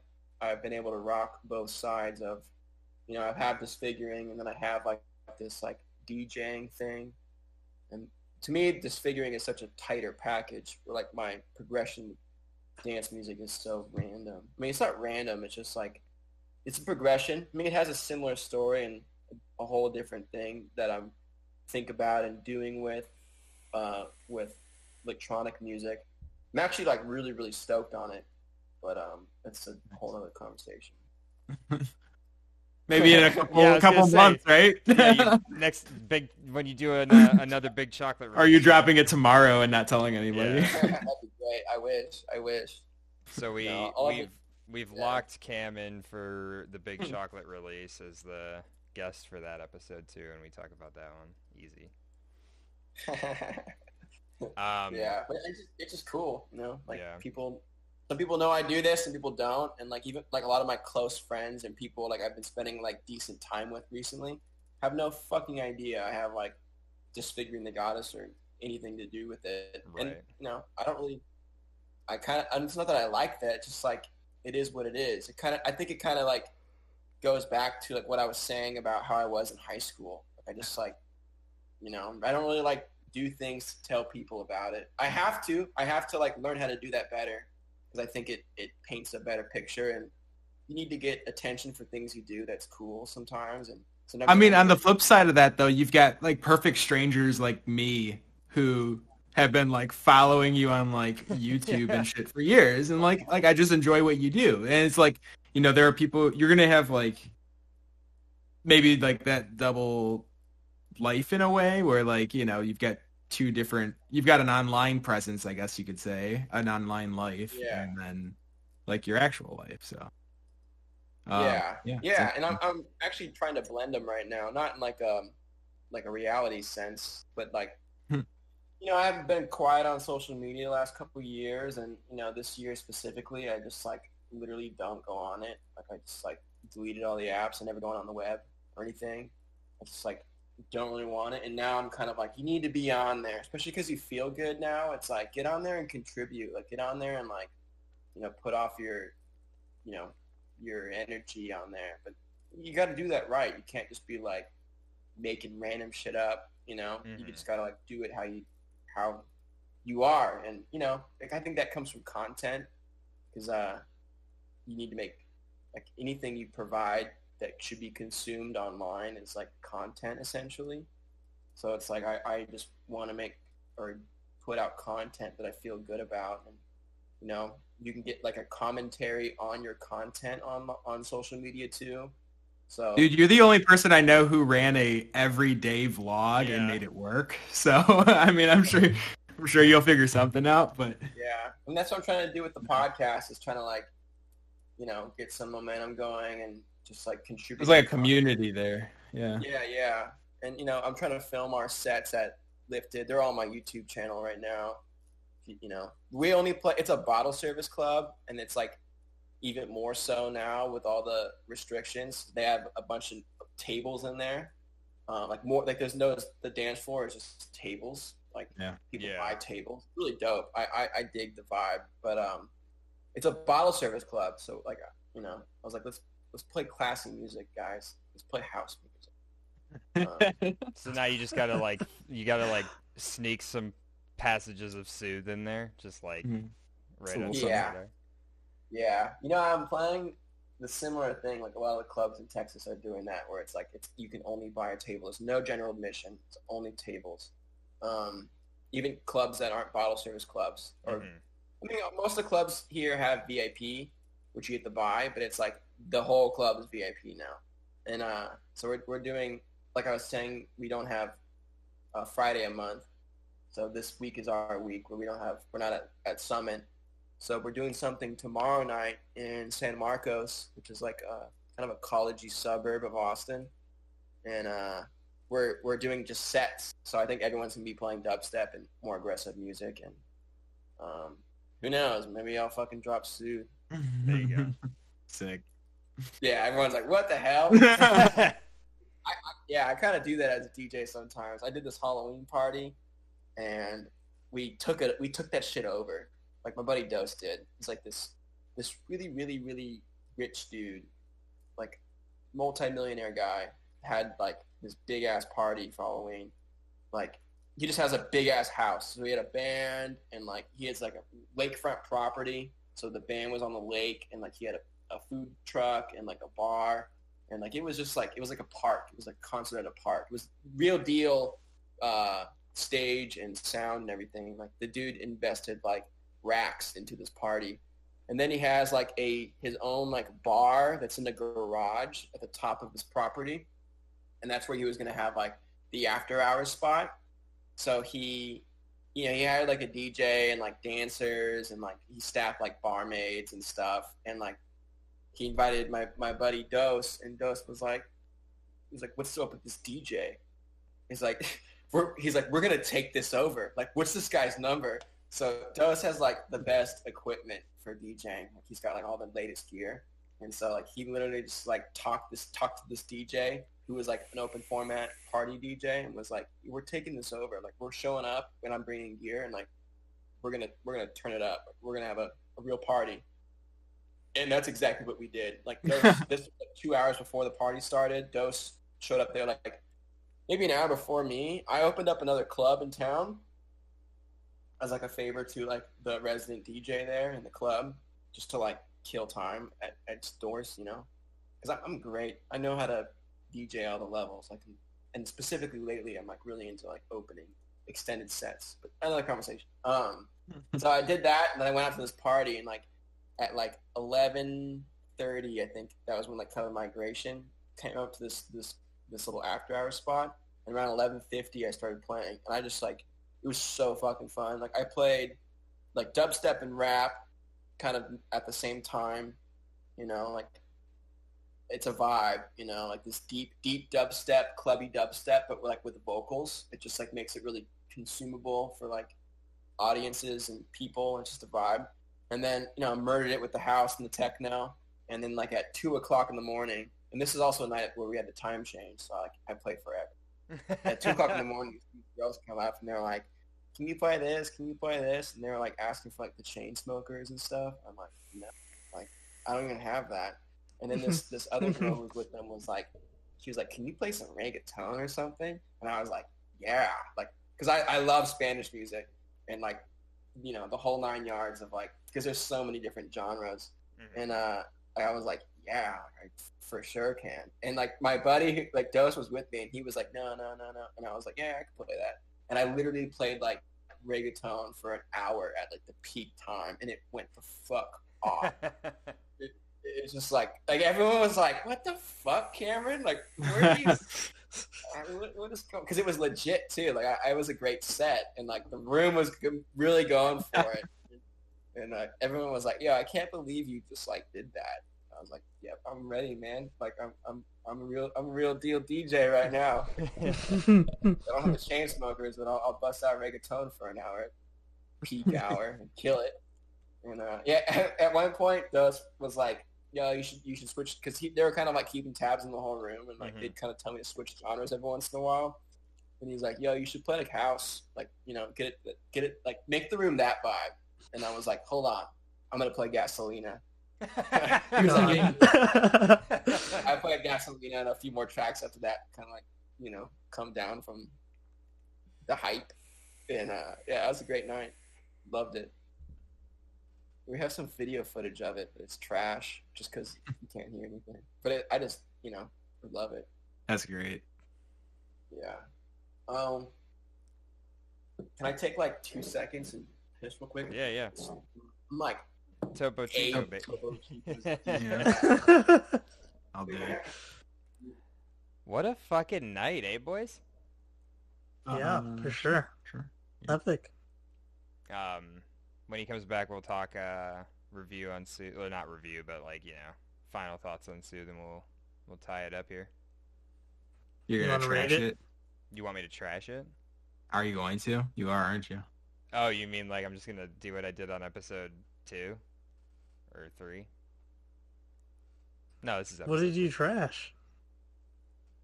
I thought you meant trash it like I trashed and fucking lost.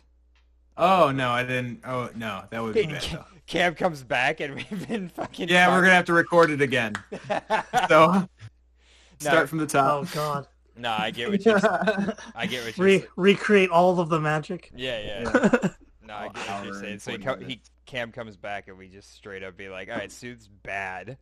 Everything you said about how you felt, fuck you, you're dumb. It don't matter. Oh shit, he's back. Yeah, I'm back and I feel like, I'm not kidding, like 800 times better. It's funny how that happens sometimes. Mm-hmm. What, peeing? Perfect. Yeah. It just it resets absolutely. you. Especially after mineral water, man. Yeah. No, so we were saying we're gonna go ahead and do our quick little review of Sooth. Put you on the spot. Put you on the spot. You guys are joking. Yeah. After all this, we thought it sucked. That's it. Is this bad? Just really bad. Just a bad album all around. everything you had talked about, you know, your personal experience and all that. Fuck that shit. It's bad. Now let's fucking get into that. Bijan, what did we've all listened to this quite a few times because it's a good album Yeah, to listen to over and over again. So what'd you think? I think like overall, like I've listened to this thing probably like 50 to almost 100 times, and then done the old like headphone, studio monitor, and car test. That's cool. So like, I think like at first I was like not extremely like I didn't understand half of it, just because like I said, like I started out with the car and just kind of figuring out where all the sounds were coming from, and after a while like kind of getting more of an understanding, and like the groove of it was extremely good. I mean, like from Sooth to Echo, like I think those were probably like the biggest moments for me. Like I pretty much kind of start the album out like right about there. Yeah, I agree. The first couple tracks I think are easily skippable for the whole overall experience. Like I remember when I was showing some friends, like I told you guys about that night when I showed my friends Dos and Laren. I remember like explaining to them like the first song is not like the vibe of the album, and it just like jumps into it right away, and like the rest of the album has like these nice divots and stuff, but the first track is just like I think Matt said it perfectly too. It's just like I think like there's like the metronome still being in there a little bit. Right before the open up. That's a sample. That's a sample. Yeah. It's like a clip. Yeah. That's and then funny. it just does the whole open up and everything, which is great. But yeah, no, like from you know track 3 to 7, I think it was a really good record. So Awesome. I'll rate it like a 7. Nice. It's like that's fair. Yeah, so basically like we were talking about some of the things like you know, for me this isn't in like there's not a like top track, there's not a like I'm trying to figure out how to track to you? There's not though, because the whole fucking thing is one song essentially. Like it's just like it's such a hard album to or EP or however you want to word what this is. Like it's such a hard thing to pin in any way. Yeah, same thing that Bijan said. Like for me, Sooth into Echo is all just this one experience that's amazing. What I liked about a mountain filled with roses and then Into the Hill is like part of it, like you said, the sample of the click kind of calls back to that MySpace slam, which I think is pretty tight.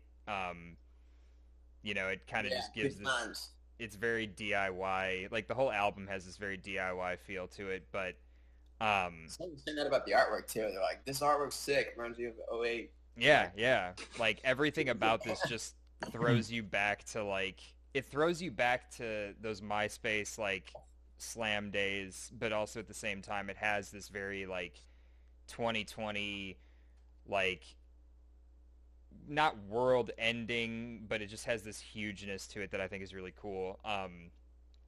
To me, the first two songs definitely feel more like, you know, Deprive and Black Earth Child era DTG, and then Sooth into Echo is all just like this new age thing that you're doing, which I think is really fucking cool. I loved it. Same with Bijan. I think I've listened to this thing like even today. I think I listened to it like 15 times while I was working. I just had it on repeat. Just kept grooving to it.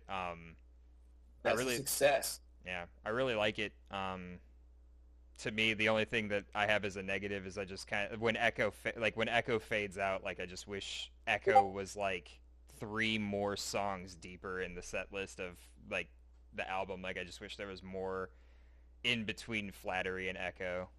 But yeah, I think that's a good thing to want more. Yeah, no, that was something I felt about too. I was like, this is short. And some of the things I was doing with it, I think could have been pushed out a little bit more. But it was just part, just the way it went down. Yeah, I didn't want to like push it further than it was after the fact, Right. which I think is the right call. No, it's definitely, yeah, and that's the thing is it feels natural. And like I said, like we talk about this on the show a lot with like run times of albums, and I always feel like it's better to want more out of an album than to be like, oh, they could have cut fat here and there, like to make it. Yeah, and then to turn it off. Yeah. Yeah. Yeah. For me, Yes, it was an 8. I love it. I'm gonna keep listening to it. It's gonna keep being a work playlist rotation. nice. What about you, Jay? Yeah, rotation's a good word. Catalog, Mhm. makes you feel a powerful selector. Mhm. Yeah. What about you, Jay? Yeah. First, like, just kind of running through this thing, like, it's just such like a. It does have like a high replayability factor because it's so concise and short, and like the smaller form factor kind of gives you like an opportunity to really like look at it from like yeah, just like a I think Bijan said at the beginning, like a picture, like it's just um it's got moments throughout, like, and especially when it comes to like song transitions, like there's a moment between Sooth and machine controlling that was like, it was like a moment, like it was very much like, oh, okay, so like that's kind of like how we're gonna do it now. And like that was maybe the first time I've really noticed that in a DTG song. And maybe you've done it in the past, maybe you haven't, but like that was one of those things where I was just like, okay, cool. Like it's nice to hear something different, something I'd never like would have expected to hear in this record. So whereas there was also like the itch scratched for older sounding DTG, like A Mountain, obviously, like it just that's just like one of those ones that you throw in like the like the big slaps playlist. Okay, so Yeah. throw that one out there. So yeah, that's just like kind of I went from like those two different places where it was like I want to hear like what I'm used to, but also get challenged a little bit too. And so it was really nice to hear the increased focus on sampling, some cool sound design, synth work and things like that. Which has always kind of been in DTG, but it's like it's nice to hear it, like you talked about a little bit earlier, Cam, just like kind of as the focus in the forefront. Yeah. The highlights of the Sonically. record for me, yeah, definitely. Like it just adds a whole new element, like new space to play with. But yeah, top songs for me that I really, really enjoyed were A Mountain, the title track, Sooth, Machine Controlling, and Echo. Overall, I loved it. I'll play it a lot. It's been, yeah, like these guys said, kind of just going all day. So Wait, Jay, do we have a perfect opportunity to do this and What? really put Cam on the spot here by saying, "Hey Jay, do you like it a lot?" Yeah, Hell yeah! simple solutions. Um, no one picked my well, I guess it's different. My personal favorite is Would You Agree? To me that's like that's like Yeah. the track Yeah. for me. Yeah. Would you agree? And I think that's one I need to listen to like more on its own. Would you say that one for you as like more of a individual song kind of quality to it as opposed to like how the other ones sort of have their would place I in? agree with that? Would you fucking agree? Yeah, I guess so. I think that was the one I was playing the most. I feel like that's kind of when I got into like the real groove of like the record, and that's kind of I think why there's that feeling of like it should be a bit longer is because like I don't know, like if I could have made like a couple Would You Agrees, I think that would have been sweet. Mm-hmm. But it is what it is. It's kind of That's kind of perfect though. Yeah. Yeah. Like, I remember, like I was saying earlier in the show and everything, like, when you dropped that, what was it? Is it Soothe into Machine Controlling into Would You Agree? That's the thing you dropped as, like, the 3. Yeah. Yeah, I dropped it as originally Submarine. just one. Yeah. Submarine, that's what it was, right? Yeah, I almost called the album that. That was like the code name. But that makes sense too, because now like you say that if you listen to Would You Agree, you could hear Submarine also, like. That's But yeah, I remember when that came out. I think didn't we talk about that on the second episode? Was that my music news for that week? Was when I said that DTG had some new shit coming out? Yeah, that was you, and then you surprised the hell out of me and Jay because we didn't know anything about it. Yeah. that's I was like, What's what the fuck? Like, Caterpillar came out like a year ago now. But then again, like I think and we're you do still that, jamming like, it. so. one of the things I miss about MySpace and just like being more engaging, and one thing I don't like about kind of where I think people like the not pedestal, but like where I think people expect DTG to be is like I kind of want to like test things out. There's no way to like test things out in metal. It's like, here's the record. It's like what, like, you know, it's nice to like put out like demos and be like, what is people like, what's the fucking vibe off of like making this like public? If like other people could hear it and interpret it, like would that change the way would that help me like course correct this to like, you know, be something good? Or, you know, so I think like putting out, you know, little demos is something that I kind of want to do to like tease and whatnot. I kind of did that with Caterpillar, but like I was not, I went all out with like releasing that Submarine stuff. And I like the community right now. Like, you know, shout out to Hydra where he's like, he like takes my leaks and stuff and like puts them on YouTube and starts putting them in the group and stuff. Like, that's huge. That I think Hydra really like was like the hype man of Sooth as far as like, you know, not just like discovering it, but like going the extra mile and, you know, being creative like it with it, and, you know, having him be inspired to do things and him like making things and then contributing them to like, you know, that was like crucial. And yeah, I remember. So I always shout him out. I give him a lot of props. I always message him too, just tell him I'm grateful for his creativity with his excitement and just being involved and everything. So I think that was a good move. Like a good sign to me. Like if you can put out, you know, pretty much a majority of the album on one track and like people like it. That was definitely a thing. Like hearing Submarine whenever you put it on your SoundCloud and like listening to that, because I remember Jay, I sent that to you. What was it, like a month ago? It might have been even more than that. Yeah, it was something like that. Yeah, because I just remember seeing it was like, oh, new DTG, and it's like 7 minutes long. Like, what the fuck's going on here? Yeah, and then it was just kind of like silent from then on until Sooth came out, and yeah, I just remember like listening to Sooth and being like, holy shit, like this man really released like half the album on a like SoundCloud silent demo like drop. Like what the fuck? Yeah. It's so sick. Yeah. I mean, I'm looking at the track 3 months ago. It's 7 minutes and 12 seconds. Yeah. That's half the album, and it only had 222 plays. So it was pretty exclusive with who was like checking it out. I guess that's. I was gonna say, is half of that us? Like, probably.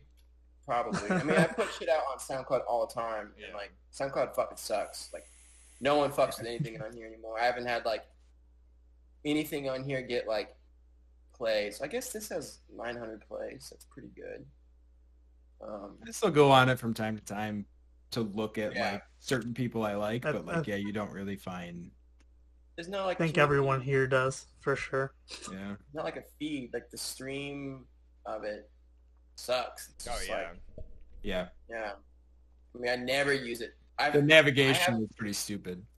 Yeah, I haven't gotten on SoundCloud and like, you know, been on the stream tab in probably like 7 years. So it's like, you know, I kind of look at it as like basically a wasteland of uploading stuff. I mean, yeah, sometimes it's cool. Like some people follow me on there. I mean, I have a ton of followers, but I don't know who the hell they are or when I they're feel from. like literally half of them are bots. Yeah, right.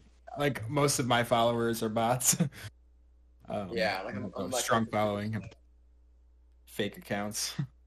everybody looks like a model. Yeah. What else did I want to say? Yeah, those. Would you agree? Is definitely my top track. That's the one I hope is like the popular one from the album. Yeah.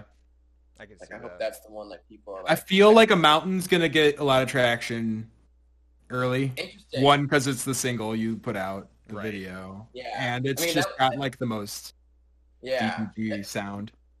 It was interesting. And yeah, I felt good that was like the one we were coming out with. It was interesting when we did that because like the guy I did it with, Davis, I like this guy a lot. I've known him for a long time. Just kind of like he reached out to me every time I do South by. He'd always hit me up and like ask to come out and take pictures. And he just had a cool vibe from the get-go.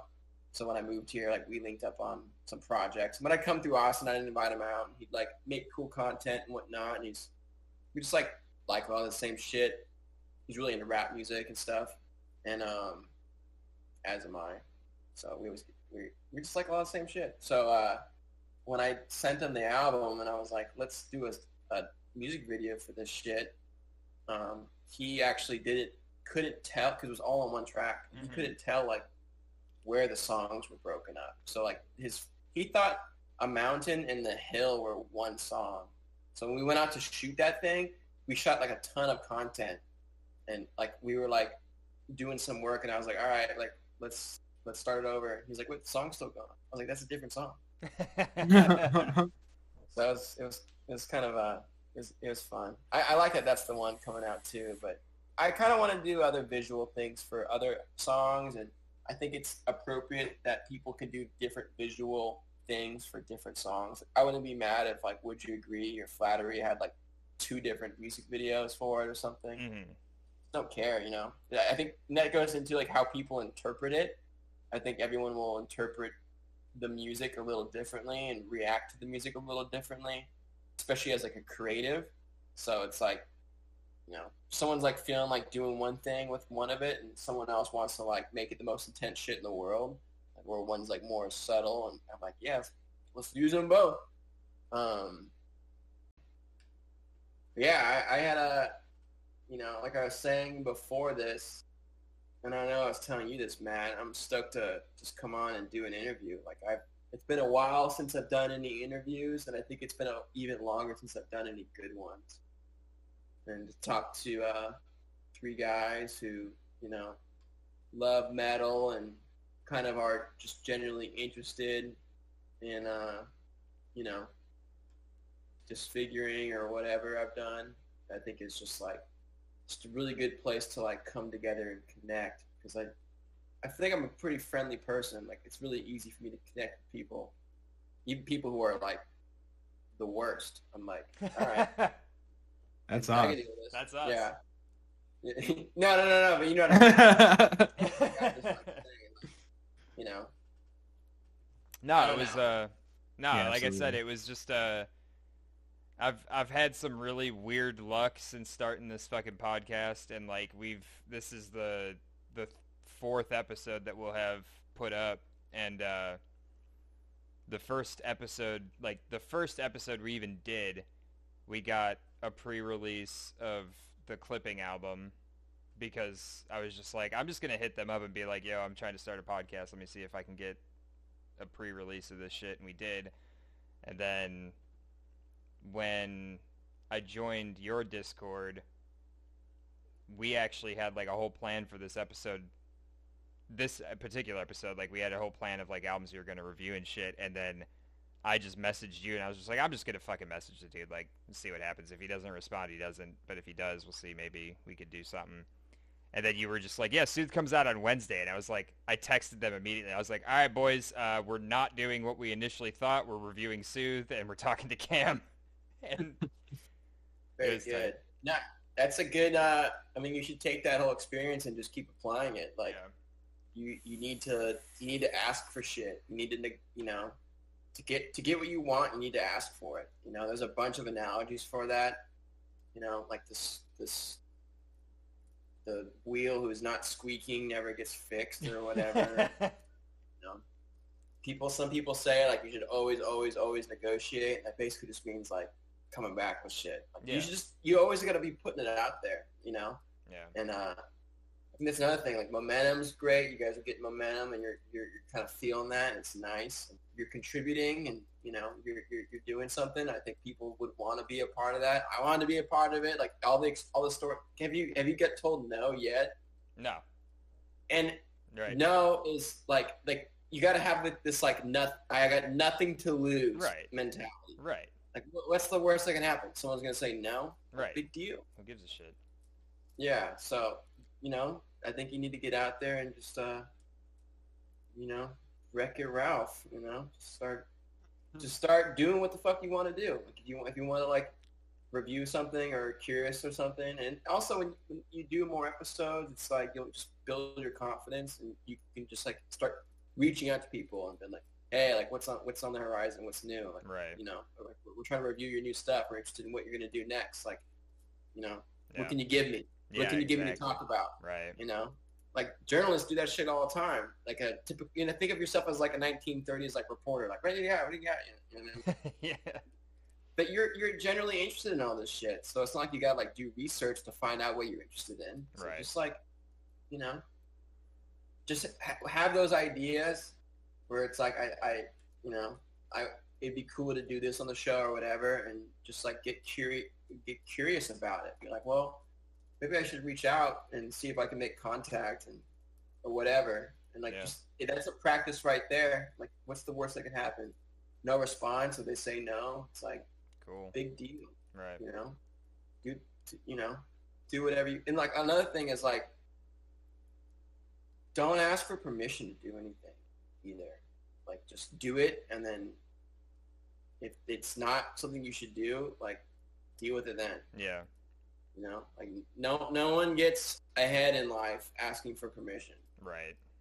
You know, so just go with your gut and, you know, bite like any kind of like fear you might have off of like taking certain initiatives or jumps or like reaching out to certain people. Like that's just like a little fear. Like, conquer that shit and just like, because you get nothing to lose. So it's like, you know, push and make noise, you know, get attention, contribute, you know, and who knows what you could do, and dream big, you know, shoot for big numbers, bigger than you'd be comfortable with.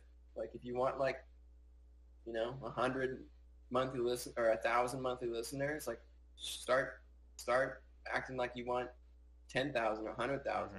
That's the attitude you should have. 100%.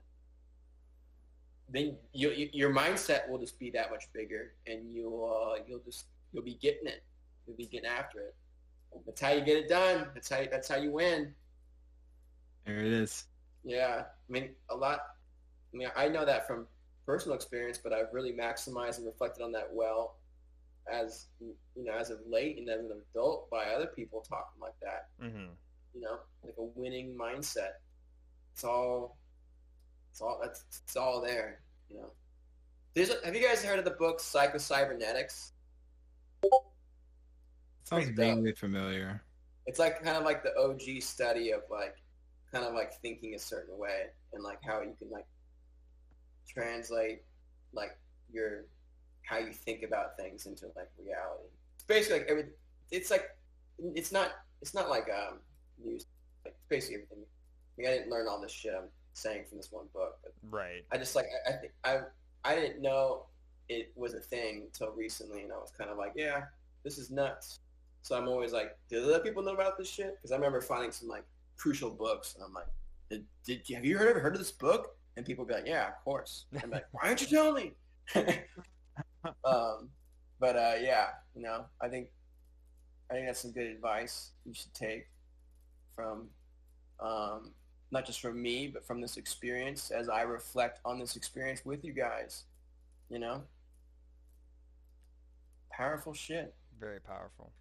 Real shit, boys. Before we close it out, obviously everybody listen to Sooth. You know, check it out Yeah. on Spotify. I'm assuming it's on Apple, anywhere you can Yeah. stream. Slam But that sickness.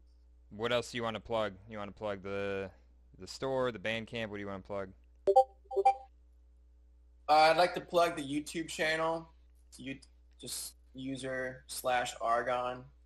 I'd like to plug Benchmark.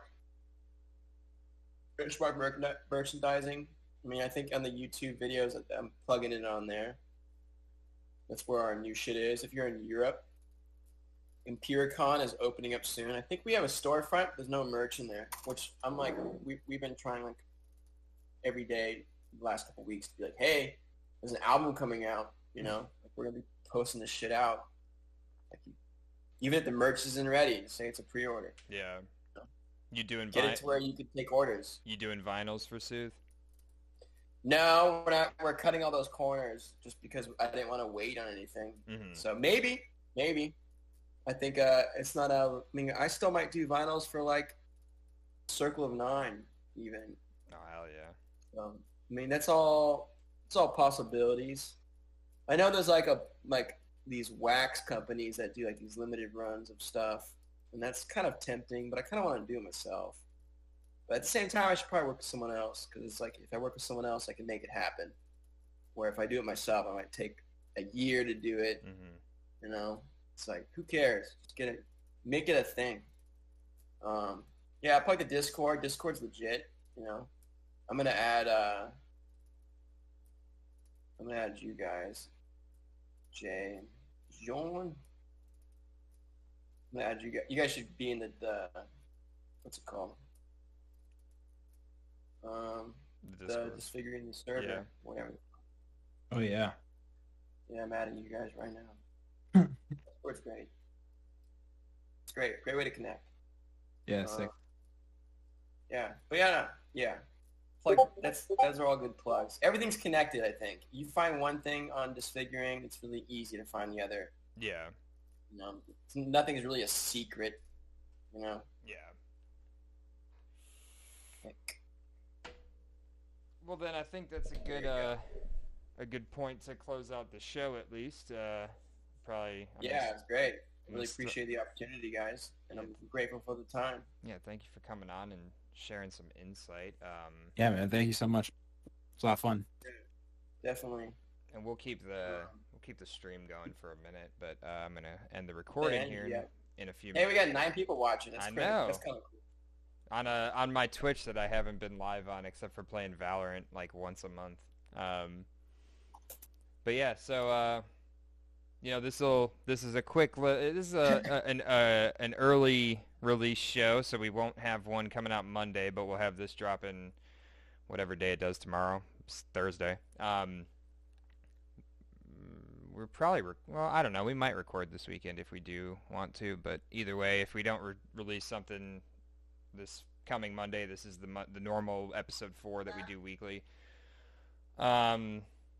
Big shouts to Cameron of Disfiguring the Goddess and Big Chocolate for taking some time out of his Wednesday to hang out with us and talk about Sooth. Shout out.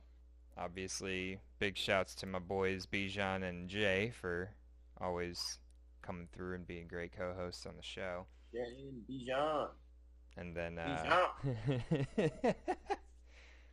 and then, as usual, our big shouts out to the sponsor, not a sponsor, White Claw, Liquid Death, and now we're gonna start plugging Topo Chico.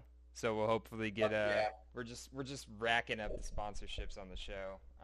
Yeah. If you reach out to them, definitely link me up with them after you get it in cool with them. Oh yeah, we'll do. Like I got someone you gotta talk to. Yeah. Listen, my man's Cam. You gotta send him pallets a week. It's fine. Yeah, thanks for hanging out, everybody, and we'll see you in a week. We're actually going to talk about because I know we said it in episode 3, we're going to talk about boundaries and, what was the other album we were going to talk about? Bijan, you're muted. Oh, you're not muted? He's muted. He's dead. He's a mute. Jay, do you Oh, remember boy. what it was? It was boundaries and what? It was. Hold on, I'm looking. Can you hear me now? Yes. Okay, so it was ASAP Rock. Oh, Aesop Rock's Right? album. That's right. Yes. Yeah. Yeah, we're doing boundaries cool. and Aesop Rock. That's Wait. cool. Yeah. So since we spent the past 5 days slamming ourselves to Sooth, we'll talk about boundaries and Aesop Rock's new records for the next episode. So yeah, this is the first episode of doing it on Twitch. If you want to come watch us, we'll probably keep doing it this way because it's just easier and it's more engaging. I'll probably Yeah, it's cool. I'll probably need to make a Twitch for the show, but for now, we'll keep streaming it on my personal Twitch. So just twitch.tv/Matthew Cassanda. Cassanda being spelled Kocanda. Come check us out. Follow us on Twitter. Follow us on Instagram. Both of those, you can just search up Music Hole Podcast, and you'll find us. And Bijan, you got anything else? Acting a fool. Acting a fool. No, that's it. I think that's everything. Bijan's killing it. We're now on Apple Music. We're on Apple Music. We're on fucking Apple. Finally. Yeah, we're on Apple, Spotify, Pocket Casts, Anchor. They approved our swear words. Hell yeah. Those prude bastards. Seriously. I think that's everything. We plug everything we need to? I think so. Bijan's killing it on the Twitter game. I'm trying to get back into the Instagram game, even though it shouldn't be hard for me to do it. But, you know, release week for work. It's fucking my head up. That's everything. So, again, thanks to Cam. Make sure you check out Disfiguring the Goddess. Check out Big Chocolate. Listen to Sooth. And then, you know, if you like that, take a backlog of everything else because it's all good shit. And Fuck yeah. that's it. So That felt appropriate. Fuck yeah.